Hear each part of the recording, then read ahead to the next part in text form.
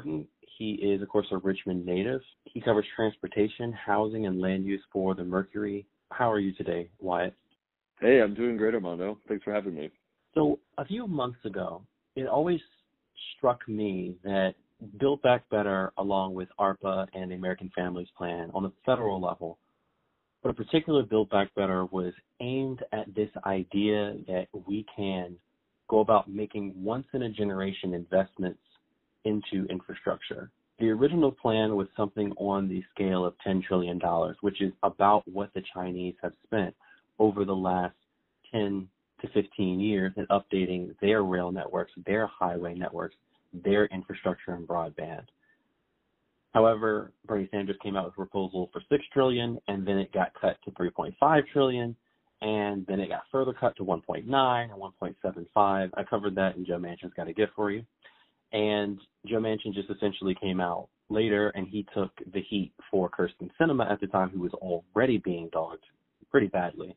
And Joe Manchin just goes out on Fox News like, I'm actually not going to support Build Back Better at all. It doesn't matter what is inside the bill. He gave every excuse in the book, between taxes and inflation to immigration to he didn't want the child tax credit going towards drugs. I kid you not. However, in the case of Richmond, Richmond is a very old city, and it suffers from extraordinary racial disparities, but also extraordinary wealth and income disparities. And nowhere else is wealth, access to society, and integration into society more prominent than in transportation and in infrastructure, because that is the way that we get around. That's the way that we talk to one another.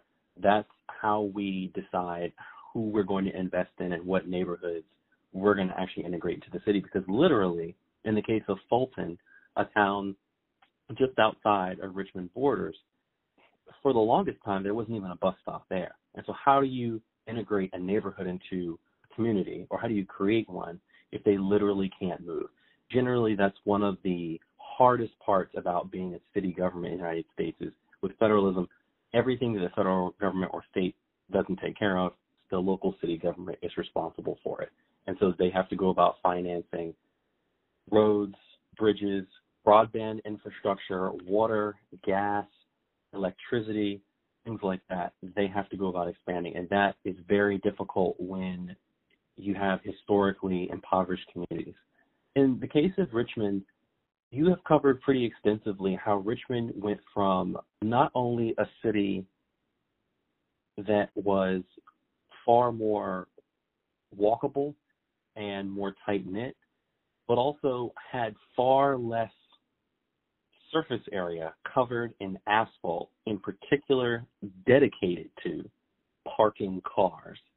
I really wanted to talk to you about that because cars are, and I've talked about this elsewhere, not only an integral part in a breach of Fourth Amendment rights when it comes to search and seizure and also privacy, also cars have played an integral role in destroying historically Black Richmond when they uprooted nearly the entirety of Jackson War in order to run Highway 95/64 through it and displaced an entire community. Of course, at the time, we didn't unlead gasoline until like the early to mid-90s, so spewing all sorts of exhaust and heavy metals and other chemicals into the air, poisoning these communities, not giving them any sort of actual financial recompense. I would like to understand from your perspective the role that cars have played in the development of Richmond and what that has looked like over the last century or so. Yeah, thank you for that intro, Armando.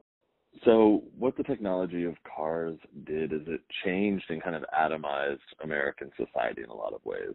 I think people tend to look back in history and think that pre-cars, everyone just rode on horses everywhere, similarly to the way that people use cars today. So they maybe had to go a mile down the road and they would hop on their horse and go there. And that's just not the case at all. A lot of people didn't own any other method of transportation besides the shoes that they walked around with.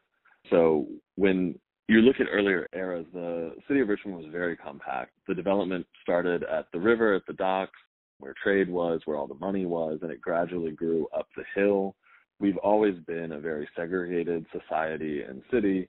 Broad Street used to be the dividing line between white people who were south of Broad and closer to the center of commerce, and Jackson Ward formed because Black people weren't allowed on the other side of Broad Street to live. That's also why we have a lot of Black cemeteries in the East End and the North Side, is because Black people weren't allowed to be buried within city limits. So you really see the development of this prosperous Black community around Jackson Ward due to segregation and due to limitations of technology, transportation technology, that is. As the streetcar becomes a thing, and Richmond was the first to have an electrified streetcar network in the world, you start to see this growth expand. So this is when you get new communities down in Forest Hill, out towards the West End, Fulton, for example, all the way out to Sandston at the airport, Highland Park, Ginter Park, Battery Park. All of these had dedicated streetcar lines. So whereas before these parts of town would have been essentially undevelopable because the distances that people would have had to walk to access jobs and school and everything else were just too far, now you have this amazing streetcar system that allows you to hop on and off for a relatively affordable price and get everywhere you need to go much faster. So you have to really think about transportation and land use as two sides of the same coin. The way we do land use today would be completely unfeasible without the dawn of the car. You can't have people living 15 miles out in Short Pump or down out in Chesterfield and have that be an actual feasible way to get around unless you have transportation technology that backs that up. Whereas most other developed countries have chosen to invest in more social, common good style of transportation via streetcars or buses, just generally better transportation systems that focus on mass transit. We have taken a very American approach of focusing on individualized automobiles. I think there's a few different reasons for that. One is that American society has a pretty strong fear of each other. I think there's a lack of solidarity and mutual understanding, and even kind of a willingness to be around people that aren't like you based on race or socioeconomic levels. Also, you see the dawn of the automobile happening at this time where American society is in flux in regards to the topic of race. So if you go back and you look at the initial era of the automobile, people who owned cars were seen kind of villains. You know, they would drive quickly, they would hit people, kill people. You just have to kind of go back and look at The Great Gatsby as an example, where traffic violence is actually a theme, it's a plot device, and there's real characterizations of people in cars, kind of these wild maniacs. That all starts to shift because the automobile industry really invested a lot of money in trying to change the public's perception around cars and what role they should have in American society. So in the 40s is when you start to see the introduction of jaywalking as a concept in a public information campaign, essentially a propaganda campaign by the automobile industry. So before, it was clearly the fault of the driver if someone was run over and killed. And what jaywalking did was to systemically shift the responsibility for who was being killed by traffic violence onto the pedestrian. And this is a phenomenon that you'll see across American society. When we don't want to come up with or don't have the resources to come up with a structural solution, we start to blame individual behavior or we write off bad outcomes as accidents. This dynamic plays out to this day. That's why, last year we had over 42,000 Americans killed on our streets, and you don't hear people talking about this because a certain level of death is just priced into our transportation system today. Incredibly wild. And I think that's really important to put out there. Combined with, American opulence and, of course, this constant consumer idea that is put out there by the public relations departments of companies, think Don Draper, of this idea that you have to have the best of the best. And on top of that, the kind of racism, the kind of virulent racism that exists within American society. Literally, for the longest time, segregation was the law of the land. Redlining, in many cases, wasn't just encouraged, accepted. It was very much so the law of whatever city or state that you lived in. And that greatly contributes to the kind of distance literal physical distance between these two communities. Those who would be considered white, those who would appear white, and those who would be considered black, or at least those who would appear black. And so you have to have this by design, this physical separation. So when you get that physical separation and you combine that with also at the end of World War II, you have the United States, essentially the most powerful nation really to have ever existed, has security on both sides of the ocean, has a direct line to Saudi Arabia and light crude, has essentially, along with the British Empire, a monopoly over oil resources in the Middle East. Not to mention the United States, to this day, is still one of the world's, if not the world's largest producer of fossil fuels. So you get this perfect storm inside the United States of the need to absorb income in the post-war period, this consumer idea of better and better and more luxurious modes of transportation that are individualized. They're things that you own, things that you have, things that are status symbols and wealth indicators about you. And on top of that, you get this incredible racism, this wanting of separation between yourself, if you're a white person, yourself, and those who would be considered lesser than you. And that sort of perfect storm, one can get a better picture of how it is that we got to this moment. You talked about just recently how the automobile industry really supplanted much of the transportation network that the United States was starting to build. We know the famous stories about the underground subways that were going to happen in places like Chicago, places like New York, places out in the West, particularly California. Many of these cities decided to uproot or not invest in subway systems and instead invest in massive highway projects that were great for absorbing surplus capital in terms of having world investment come to the United States, great in terms of being able to provide jobs to people over extended periods of time because you have to clear enormous sections of land and go about flattening it, taming it, all that goes along with that, and also its maintenance. But then you also get this component of cars are incredibly dangerous. You know, Ralph Nader got his start in politics. He got most of his national notoriety and attention based on his book, Unsafe at Any Speed.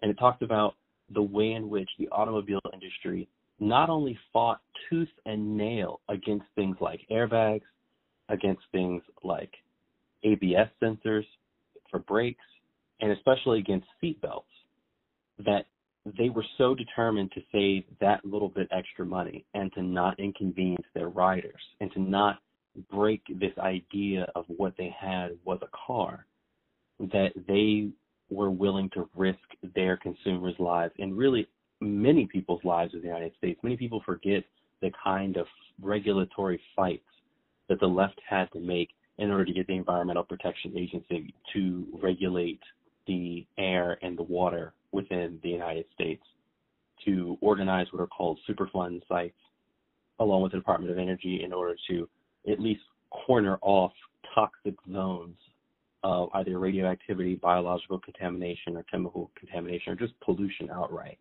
But also further, there's this push as well that the danger that cars pose to people on the road and the imposition of things like jaywalking laws really speak towards the extent to which private capital has a vice grip on this society, and it has for quite a long time. So if you can you sort of detail to me about Richmond, in particular the highway system, but also in terms of the amount of transformation in Richmond that has gone towards, instead of housing or what many people call multi-use real estate or development, to go about having food, housing next to one another, if not stacked on top of one another. We see that somewhat on Broad Street. However, it's not integrated largely, and generally those are two separate designs. Instead of making infrastructure more dense, we spread it out and we require people to have cars. Can you sort of talk about how the maintenance of having to keep these huge plots of asphalt open in order to be able to park cars, has impacted the maneuverability of Richmond, the walkability of Richmond, the ability to feel a part of the community, or at the very least, to be able to integrate yourself even into the city?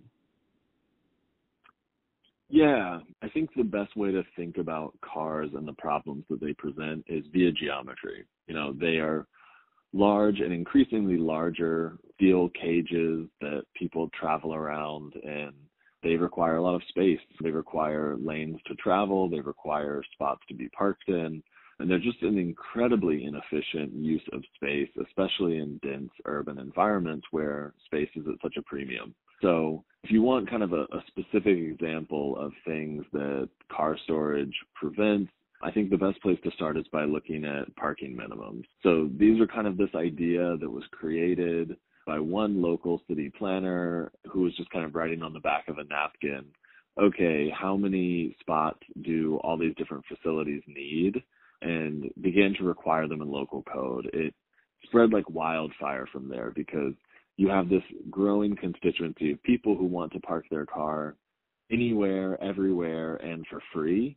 So when you talk about parking, you're really coming up against this sense of entitlement from drivers that they should be able to park immediately in front of the business that they want to visit or immediately in front of their own property. And I think a lot of people will recognize this experience from Richmond where, depending on where you live, you might even just go and park your car in front of your neighbor's house and someone will actually come out and say, hey, this is my spot, even though it's technically just public right of way and anyone can be there. But with parking minimums, it creates this mandatory number that developers have to meet when they're building new units. So, for example, maybe you want to have 20 apartments and each apartment is required to have 2 parking units. Now where you maybe had a 1-acre site and you could have built 5 units per floor, you're looking at 4 floors, but now you have to accommodate for 40 cars. And where do you store those cars? Because street parking is not allowed to be counted. You have to provide dedicated off-street privatized space. So now you're looking at the amount of land that's developable that person owns has just gone down because you can't build that same amount of parking, or you need a lot of money to build a parking garage. It's about $35,000 per spot when you build a parking garage, and those costs are not eaten by the developers. Those costs are added into the pricing of the entire project, which means they are passed along to those folks who move in, whether that's condos or rental units. Eventually that cost is handed over to the consumer of said housing, increasing housing costs in general. We see from places that have gotten rid of mandatory parking minimums that the price of housing generally tends to drop. Developers are no longer required to build this arbitrary number of parking spaces. They will continue to build parking because there is a demand for it. People do want to park their cars, and a set number of people are willing to pay a premium for that. It no longer requires an artificial number of parking spots to be built. So this is kind of like this odd cancer on our housing market, where when you look at a lot of these new developments that are coming up around Richmond, you see maybe like 3, 4 to 6 story apartment buildings popping up around town. And then outside of the explicit building, if you look at the footprint on the lot, it's all parking. So you have these relatively nice new housing towers coming out of the ground, but then you don't have any space for, if we look at some of our peer countries in Europe and how they build, they tend to dedicate a lot more of their space to communal spaces. So you might have an interior courtyard, you might have a park, you'll have more dedicated space for neighbors to kind of share without just storing private vehicles. So what you kind of create is, even in a lot of the new housing that we're building, you create these atomized lifestyles where people wake up in their individual unit, they walk down these long, fairly bland corridors, they go to their parking spot, they drive to their office, they come back from work, they park in their parking spot, and then they go back into their apartment without really knowing any of the people who they live around. And that's a completely different experience if you don't drive a car, or if you live in a historic building that tends to only have a single stairwell and fewer units. You don't have the same level of anonymity and social isolation. Anyone who is a frequent transit rider will know you start to get to know your different bus drivers. You might even learn their names. You build up a repertoire. You recognize people. If you go to work at the same time every day, you start to get to know your neighbors. You start to see people as they're moving through the city in a different way. If you're in a car, everything seems to be an impediment. Not just people walking, not just the bus, not people biking, but other cars. Everyone who drives hates every other driver. So cars set this antisocial paradigm for how people get around the city. When you walk or bike, you're moving at a speed at which you can really interact with those around you. The level of danger that cyclists face when traversing Richmond also creates a sense of solidarity. So cyclists tend to wave at each other, say hello. There's a sense that people are looking out for each other. And the same is true when you ride the bus. You wait at a stop with other people. You'll chat with the folks who are at your stop. You'll maybe chat with some of the people on the bus as you're getting to where you're going. And you also start to see the different lives that people live. So you may notice the single dad pushing a stroller and trying to get it secured on the bus. You may notice the person in a wheelchair who needs a little bit more time or help getting on or off the bus. And you start to understand better who is around you, and people that are often invisible to drivers because driving is not something that can help everyone get around. I think there's a lot of conversation around when we're thinking about how to reduce the level of car dependency in Richmond. There are people who say, hey, I depend on a car. I'm disabled or I'm elderly. I have these reasons which mean I need my car. And I think that is kind of the problem when people say ban cars as a slogan, which is clearly facetious and just kind of playful, but some people don't have that nuanced insider perspective on it and kind of take it for face value. But the reality is that we're never going to get rid of cars. But for those people who do need to drive to access things, reducing the number of cars that are on the road or trying to park actually ends up benefiting them as well. It's all really about how do we shift people who don't necessarily need to be taking their car for this trip into other ways of getting around. So, maybe you want to go the mile to the store in your neighborhood, and that's somewhat of a fantasy here in Richmond as we have, over 40% of our population is in a food desert.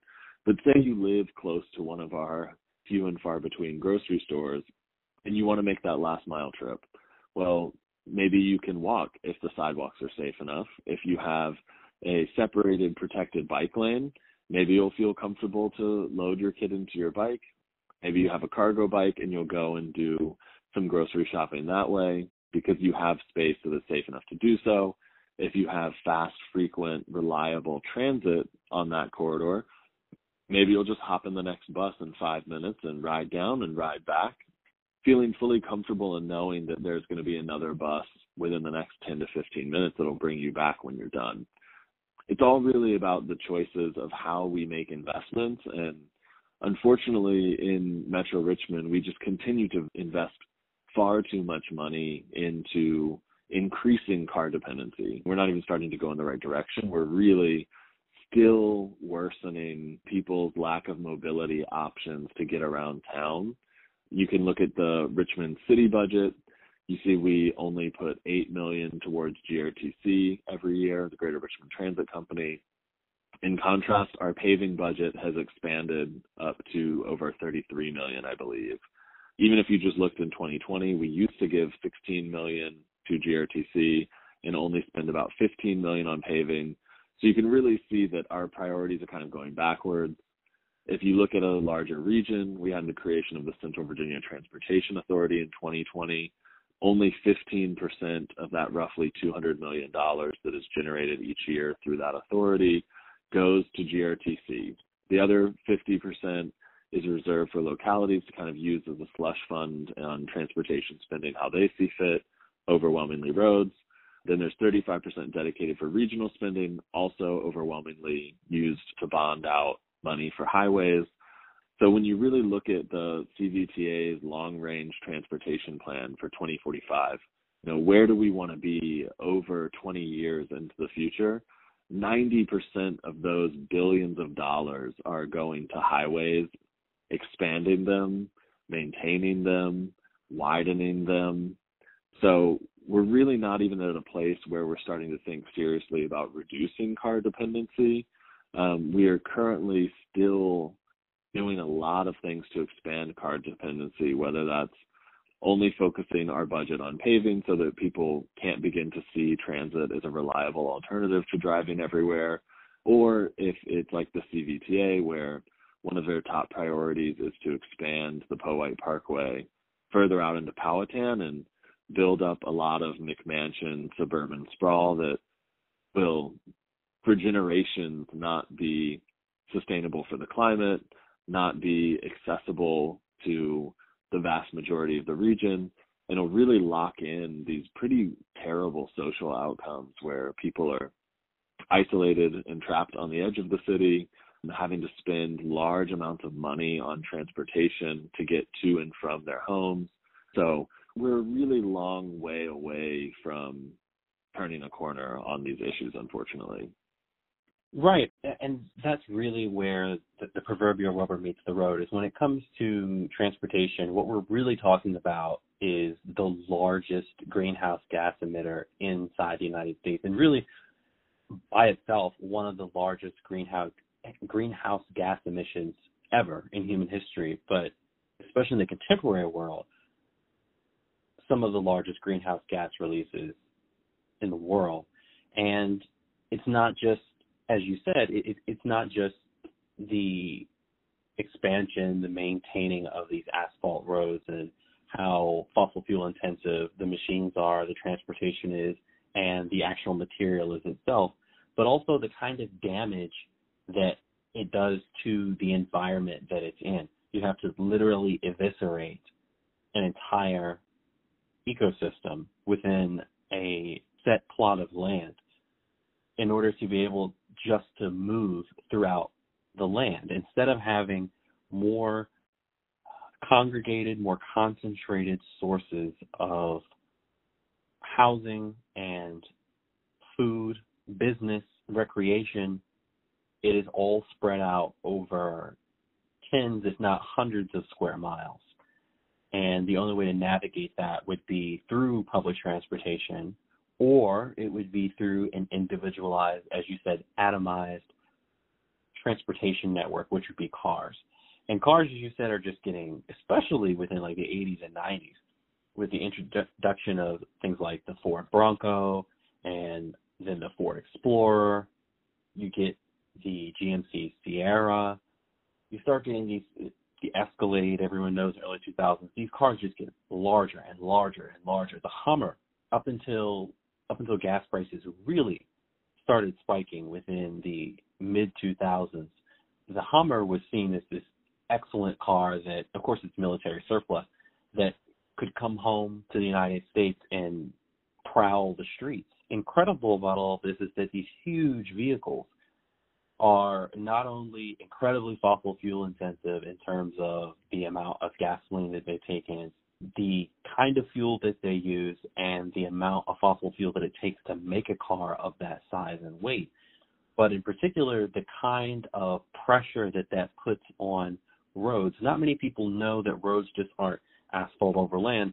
There's several inches, oftentimes 6 to 12 inches worth of concrete, sand, other building material that's under the asphalt that we see. And all of that is essentially a land bridge. And within that land bridge, the amount of weight that is put on the asphalt by things like tractor trailers are accounted for with special taxes and also regulated through things like weigh stations, especially after 9/11. But with these massive cars, you have a lot of weight on these land bridges. And when that does happen, you have essentially this squashing. You can see it especially out past West Broad Street when you're coming up on the intersection of West Broad and Crunch Gym. when you are right out there, you can see where they've tried to repair the roads, but the tractor trailers have come through and literally mushed the asphalt, pushed it up several inches in every direction, to the point where if you're a regular car and drive over it, it's almost like a pothole.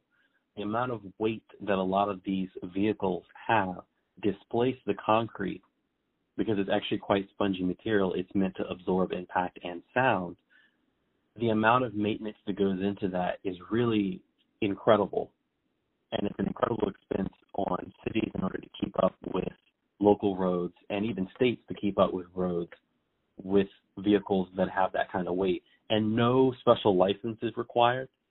I think many people who would listen to this have seen the graphic, whether it be on social media or maybe through an email chain, an article that they read, where it shows different viewing distances or stopping distances in front of these large SUVs and cars. And the amount of kids that can lay down in front of your car and you would never see any of them before hitting the gas. A lot of these cars don't require special licenses. They don't have any sort of special taxes on them in terms of property tax or in terms of a transportation tax. But cities like D.C. are beginning to push back on that. I would like to know your thoughts in particular on the viability of our infrastructure plan when it comes to meeting climate goals, because we know that right now out in Tokyo, there is a huge heat wave that is going on there, and the energy grid of Japan can barely keep up with the demands of air conditioning because human beings like to be comfortable, but also we evolved in environments that are like 60, 70 degrees, and yet we have pumped so much CO2 in the air, and also we've moved into places around the world and settled into them with the expectation that we are going to have fossil fuels to be able to fuel that expansion in transportation.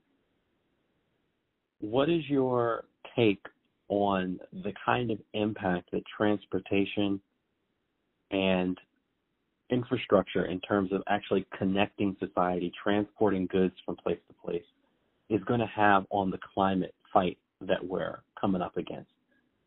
Because in Japan, it's well over 2 degrees C that they are facing in terms of localized pockets of heat. In Virginia, we have what are called heat islands. Certain cities like Richmond will be hotter than cities in the South like Suffolk or Chesapeake or Virginia Beach, or vice versa.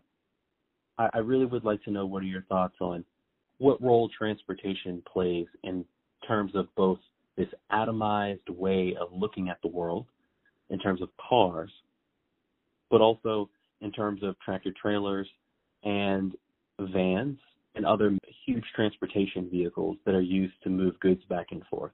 You have things like Amazon that are dedicated. UPS FedEx is dedicated to the idea that there aren't concentrated places where people are able to access goods. It is all based on the idea, especially when it comes to Amazon, that you can go about filling up this van once or twice a day and just drive around in these neighborhoods and emit incredible amounts of exhaust and waste, not to mention CO2 emissions. I would like to get your thoughts on how transportation fits into the climate fight. Yeah, transportation is a huge part of climate. As I mentioned earlier, transportation and land use are two sides of the same coin. So without a certain type of transportation, a certain type of land use is not possible. So if you think, if we were not to have 288 here in Metro Richmond, a ton of development way out in the Chesterfield exurbs would not be possible, because it would simply just take too long for people to get from the outer edges of Chesterfield into the city.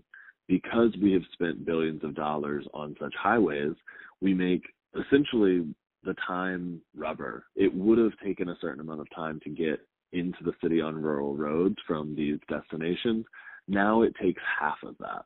So you're ultimately, by building highways, you're just incentivizing suburban sprawl. You're saying, instead of investing in dense public transit, which would allow people to do smart infill development and to live closer to where they work so they might be able to walk and bike places.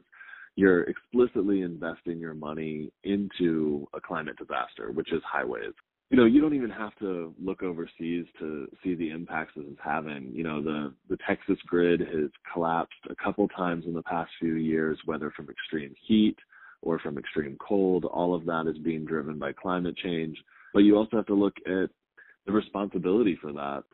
Studies recently have been showing that they believe the Texas Department of Transportation alone is responsible for 0.5% of global emissions, simply because they're building out highways that have 12 lanes in one direction in a lot of their urban cities.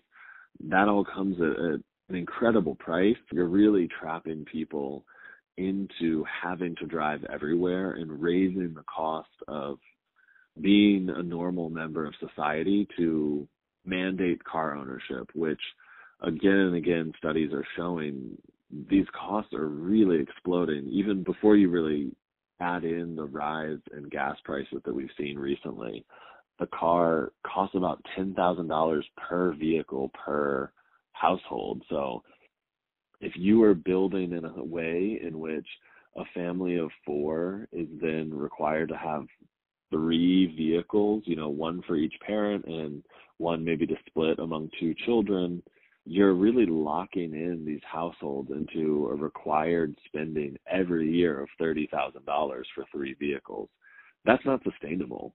That's why you're really seeing a lot of households struggle. And if you dig into the inflation numbers, I believe 18% of recent inflation is tied specifically to transportation. Yeah, whether your issue is looking at household spending and you want to help support households to be able to keep more money in their pockets, transportation is hugely important. I think that's part of why the fight for zero fares here in Richmond is such a big deal, not because it's necessarily leads to a better transit system. Having zero fares does allow buses to move quicker and more efficiently because you don't have people lining up to pay fares. It reduces conflict between operators and passengers when passengers may not be able to afford the fare that they need to get home. That creates conflict. So there are a lot of really positive things about zero fare. But to me, I think the number one is really looking at that issue of household cost. People who ride the bus tend to be some of the most low-income Richmonders. Their reliance upon the bus, because we don't fund the bus very well, is often out of necessity. That's not to say that they don't have other choices. If the bus service gets so bad, people will figure out other ways to get around. They'll carpool, they'll walk, they'll bike. Even if the distances are long, it's a less frustrating way to get around than if the transit system really becomes so dysfunctional. But that boon to household financing by being able to remove transportation costs, which in good times are roughly considered to be about 15% of household spending, that's huge. When you think about the climate impacts of transportation, here in Virginia alone, transportation accounts for 48% of all carbon pollution. And it's not really an area where people seem to be learning their lessons. If you're old enough to think back to around 2008, when we had a similar surge in gas prices, the automotive industry saw sales of sedans and more modest cars increase. And then as gas prices started to regulate, you saw them immediately double down on making bigger, more gas-guzzling vehicles. So if you go back in time 10 years ago, it used to be that SUVs and trucks made up only 25% of all automotive sales. Today, those numbers have flipped. Now 75% of all vehicles, new vehicles sold, are SUVs and trucks. Also, the sizes of these vehicles are getting increasingly larger. Now you're seeing trucks and SUVs moving around that function more like tanks. Recent explorations have shown that a lot of these vehicles are as large as tanks that were used by General Sherman in the 40s. So you're really moving away from this idea of efficiency, and then people wonder why their transportation expenses and their budgets are going up and getting squeezed. But you see this decision-making that is kind of disconnected from the reality of where we're at in this moment, both in terms of the costs of these large vehicles, the number of Americans who are killed each year by these vehicles, as well as the climate. So it's really a difficult moment because on the one hand, there is this hope that we are at a turning point. You know, you're seeing exploding sales for e-bikes. Ever more people are moving closer and closer to where they live and work. So there is this kind of positive feeling that we could be turning a corner on some of these problems. But I think that kind of ignores the fact that we have 80 years of doubling down on car dependency. So it's kind of like layers of an onion that we need to gradually peel back over generations. And I think that's really being hopeful that we have even turned a turning point. I mean, based on the conversation we were having earlier about the way we're choosing to spend our money, you don't really see a forward-thinking funding plan at any local government on transportation, let alone the Central Virginia Transportation Authority, when it's actually very, very easy and affordable to switch kind of our paradigms. Highways are incredibly expensive. We spend billions of dollars on them each year. VDOT alone has an $8 billion budget every year. And when you think about the best solutions that we see from other parts of the world, which are enabling people to walk and bike safely via protected lanes, trails, and safer sidewalks, those things are relatively cheap compared to building even just, I'll use the example of Chesterfield County. They want to incentivize Amazon to expand their plant in the eastern part in the Bermuda district close to Hopewell. So they decided to build this new super intersection. And that super intersection project alone, you know, not only did the schematics include 0 people walking and biking, there are no safe crossings for these new intersections that they want to build out there. It's all about facilitating large delivery truck traffic to that Amazon facility. But that project was going to cost about $60 million, which is actually, in the year it was announced, the exact same size as the Greater Richmond Transit Company's annual budget. So it's very, very easy to look at our spending and realize that we have a problem and we're not investing in the types of solutions that we need for the coming century. And that's the thing that really gets me when it comes to transportation, is that in America, we have just individualized choices and solutions to problems that capitalism creates in terms of having items transported from all corners of the globe to centralized manufacturing centers in places like Eastern China, the United States, Japan, South Korea, certain parts of Southeast Asia, where the majority of manufacturing in the world goes on. And it is incredible to me that that was a decision that was made within the 70s in order to save a few cents because of how cheap fossil fuels were. And it's not until very recently that the kind of fuel that these tanker ships were using was so dirty and so onerous that it was taking up an outside proportion of the carbon emissions in the world. It's just moving things around between different continents. And so really what transportation challenges is the core of capitalism, which is this idea that we are constantly expanding. We have to source production and materials and resources from all corners of the globe. We have to come up with manufactured wants, created wants, needs that come about in terms of transportation that come about due to choices that we have inflicted upon people in terms of making them have to choose a car or making them have to choose a specific mode of transportation that is not communal.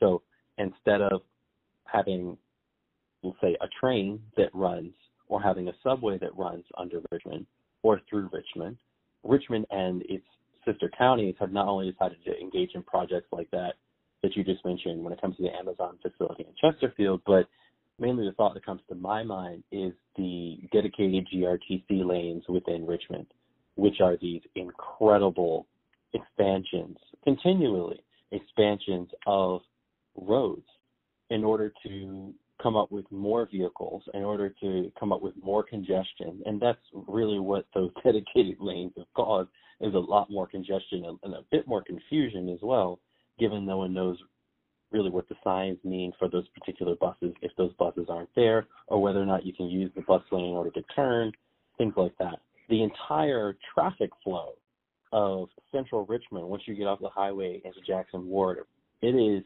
wild to me, absolutely wild to me. We changed the entire traffic flow, and there was never a serious conversation about, well, why don't we consider a different way to move and house people? And the reason why is because, of course, real estate developers run local city governments all throughout the country.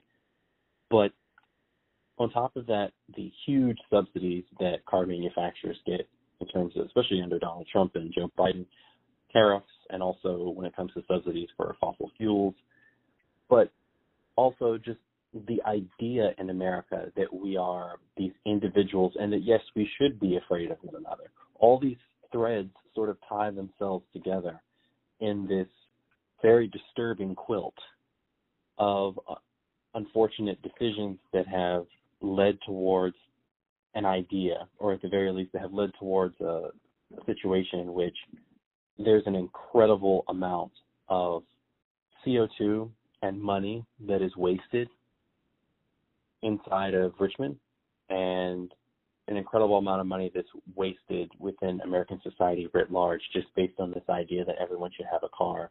Everyone has a right to own a car, and that cities and states and the federal government should be subsidizing and developing those projects as much as possible. I do want to ask you one final thing when it comes to transportation.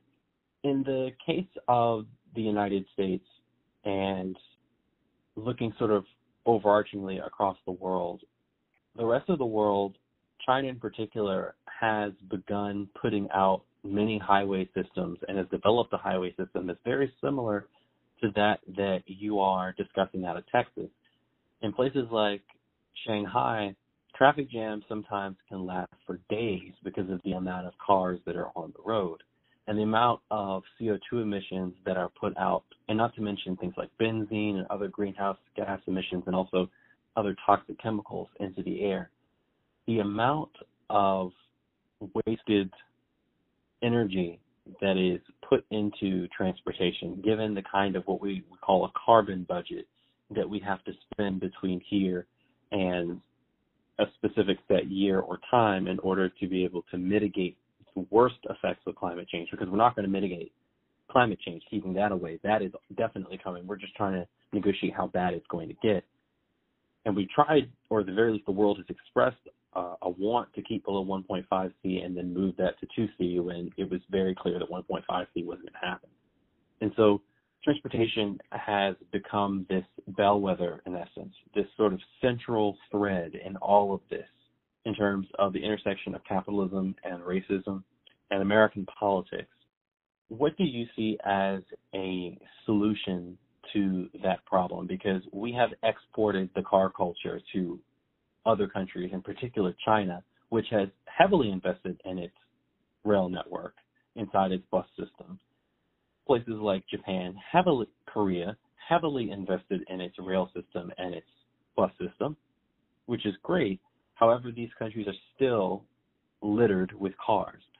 And so the question is, if we can't expand the highways out of our problem, which Virginia has tried to do, and they are nice-looking highways, I'm not going to lie, even though if we can't expand our way out of the problem, if we can't expand the highways, if we can't continue the subsidies, what is a solution that you see? And there are many ways of getting at this, whether it be tankers in terms of actually transporting materials around the world, gathering products from around the world to ship to different markets, or when it comes to transportation from those ships to stores or warehouses in terms of tractor trailers or trains, but mostly tractor trailers. And on top of that, from that point, distribution from those warehouses, things like Amazon in terms of those vans, or UPS in terms of those large trucks that they drive, or FedEx in terms of moving materials in these very individualized ways. What do you see as a solution overarching that we can implement? Yeah, I think first off, we have to really think about the way that we dedicate space and the way that we spend our money. I think one of the advantages that we have is that the solutions are very simple. We have all the technology that we need currently to save ourselves from growing inequity, from increasing levels of homelessness and housing unaffordability, but also from the climate crisis. We know what we need. The things that we need are more houses. We need more places for people to live, and we need to shift our politics towards one of increasing abundance. This idea that we can build enough housing for everyone, and we don't need to have a competition for the housing that remains. That's kind of why you're seeing prices have shot up so dramatically in Richmond, 50% over the last 2 years, is we have built less housing in the last 2 decades than we ever have in American history, at a time when our population has been growing and a lot of people have been redistributing themselves, not just around the country, but within regions. The idea of an urban lifestyle where you can walk and bike and take the bus places is more appealing than it has been in probably 80 years. Where you're really finding people struggle is that a lot of our best neighborhoods to have that kind of lifestyle in Richmond, when you think about places like Church Hill or the Fan or downtown or Manchester, these are neighborhoods that currently are no longer replicable based on the regulations we have, whether that's zoning, whether it's minimum lot sizes, whether it's parking requirements. We've just put layers and layers of saying no to this type of development that once was ubiquitous. It was the only way to build a healthy, vibrant, successful city. So we need to do more to remove all of these exclusionary policies in our housing market so that we have the ability to build more housing for people, because Richmond is a very desirable place to live now. We have a lot of great jobs, a lot of wonderful food, community arts. We're going to continue to attract new people, and we should want new people to become Richmonders and help pay for all of the things that we want, like functional schools, parks, pools, all of this vibrant social infrastructure that we really need to build and to overcome decades of disinvestment here in the city. But we have to make more space for everyone. We need more space for newcomers. We need more space for people who've lived there their whole lives. And I think this is also a great paradigm to think about transportation, is how do we move to a place of abundance where when you need to get from one point to another point, you have an abundance of options. Maybe it's riding your bike or walking or catching the bus. Maybe it's scooters. Maybe it's bike share. Maybe it is driving. But you have an array of options available to you. But in order to get there, we need to really think about the way that we dedicate space. Right now we dedicate almost all of our space to just cars, travel lanes, or parking. That's one of the reasons why the bus-only lanes for the Pulse on Broad Street are actually a huge success. Not only do they help to reduce the level of confusion, especially now that they're being painted red, they're really separating out bus traffic from regular vehicle traffic. Having fewer lanes for cars is the number one way to make driving safer. The only way to get people to slow down is to have them be concerned about hitting something and damaging their car, unfortunately. People don't tend to make decisions based off of safety. They tend to focus more on whether their car is going to be okay. So really our only solution out of these interlocking problems is infrastructure. So that's reducing travel lanes, converting them into protected bike lanes, expanding sidewalks in part of town where the sidewalks are too narrow. Right now, we're just in a place where 80 years of investing in only cars has created this overabundance of car infrastructure that systemically asks people to drive. Every visual cue says you should drive or you don't really belong in this space, because this is 3 lanes, one direction, plus parking. So what we need to start doing is to think about how we shift our space so that we're incentivizing those other options. Having the presence of bus-only lanes, showing that the bus is a priority and the city is making space to ensure that the dignity and convenience of those riders is prioritized over drivers. Setting aside protected bike lanes, not just the 20% of people who are really avid cyclists feel comfortable getting around, but so that other 60% of people who are incentivized to bike, would love to bike, but just don't feel safe for very valid reasons. We need to be out building infrastructure out so that those people feel safe biking around town. But all of that is really about reallocating space and trying to align our budget with our values. And that's a tricky political question. Very tricky because Americans have become accustomed to this idea that, which is the reason why whenever gas prices start to go up, all of a sudden the president's approval ratings start to go down. That's really been a thing ever since Jimmy Carter and also Nixon, which is this idea that there is this social contract between Americans and their government that, okay, if I have this car, you're going to make sure that gasoline is cheap. And you're also going to make sure that owning the car is as easy as possible and that that you're going to try and make it as easy as possible and cheap as possible. In terms of infrastructure, particularly within Richmond, you're absolutely right that there need to be a plethora of options, and there aren't now. There was a purported plan to begin thinking about a subway system, which is incredible to me. Richmond does not have a subway system, but there also needs to be a serious look at, as you said, how we utilize space. And when you privatize space and when you make housing about making money and what Marx would call, but also within economics circles generally, the difference between exchange value and use value, that when you make housing a decision about exchange value, about what you can get out of it once you make an investment as a private person in order to capitalize on the amount of money that you put down in terms of a down payment and also the amount of money that you want to see that your property accrue as an individual, instead of looking at it as a way to go about having people have a place to stay, having them be safe, having them be accessible to everyone regardless of their disability, but also be affordable and sturdy and safe.